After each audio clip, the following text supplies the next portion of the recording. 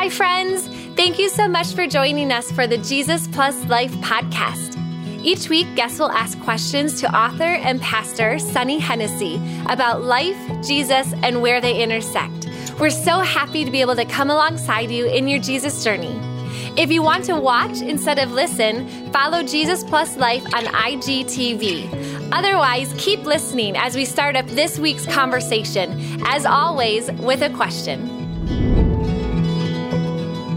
So, I get this a lot, or I remember this. This was one thing for Steve and I. We were a young family, and we meet Jesus, meet Jesus like we saw him in a doorway. But anyway, so people talked to us about, all of a sudden, our pastor stood up and talked about tithing, or we heard about generosity, and we're like, well, what is tithe? I looked it up, and I didn't know how to. I'm like, that's not how I would spell tithe. Is it tithe you wash clothes with? Yeah, right. So it's I literally remember that, looking in the Bible for that word, and I was like, it looks like tithe to me. And so anyway, and I remember we looked at it, it's okay, we first heard it, and then, well, we barely have enough money, or we don't have money to meet our bills, or okay, maybe you could tithe, but you can't give extra. So tithe is we're supposed to do that, but then give more money. So all those layers. So when someone hears the word tithe or being generous, what would you say to them? They've never heard that before. Right. They don't have that concept.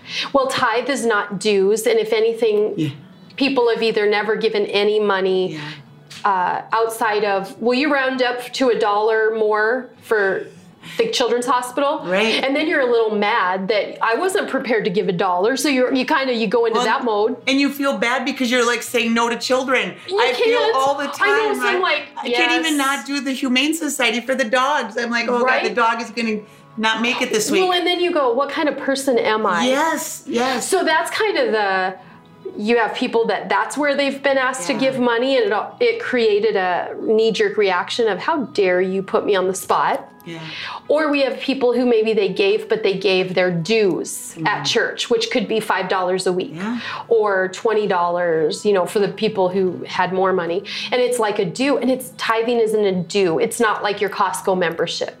It's not like admission into church. However, the Bible talks about for the church to operate, which the Bible talks about the storehouse is the church. And what a storehouse is, we're in Wisconsin, the big granaries. Yeah. It's where the food is stored for the winter. Once it's finished and we've hayed or we've combined, it's in the storehouse.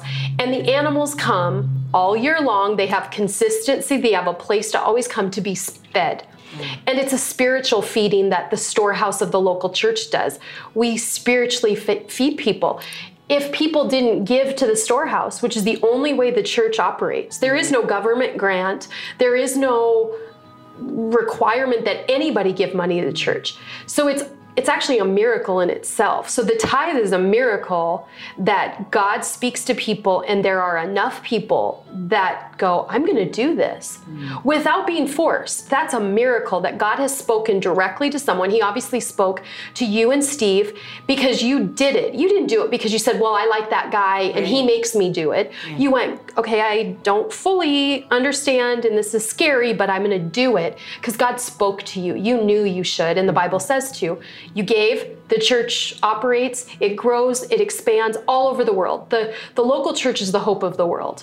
A church in Southern California, although we can watch some stuff online, it is not spiritually doing the same thing in Green Bay in the 920 that we are, and the other churches in the 920. It's only supported on the tithe. And the tithe is the first 10%. And because it's going to God through the church, the first is the best. It's the best. It's not giving my leftovers. Back in the biblical times, it wasn't going out to the field and seeing what crops were spoiled, which had bugs, and then saying, here, God. That's what they were talking about in the Bible. It was going and getting your best fruit, your best vegetables, your best wheat, and the stuff you could get the most money for, you actually were giving to God. That's why it was the first. And now all of our dollars look the same, but it's a priority issue. Sure. And if I give my first dollars before I get gas or buy a pack of gum, it's still the concept of the first. And every time you do it in the right order, you won't run out at the end. Thanks so much for listening to the Jesus Plus Life podcast. If you want to keep getting these life-giving conversations, make sure you subscribe wherever you like to listen so you can keep getting these episodes every Tuesday morning. Please rate and review us on Apple Podcasts or share us with someone who may be asking these same questions. It really does help spread awareness of the podcast and helps those searching for answers. Do you have any questions you want to ask Sunny yourself? Or maybe you want to share your own Jesus Plus Life story? We will do future episodes where Sunny will answer listener questions and stories, so we'd love to hear from you.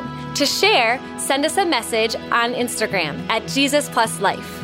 Thanks again for listening. We'll see you next week.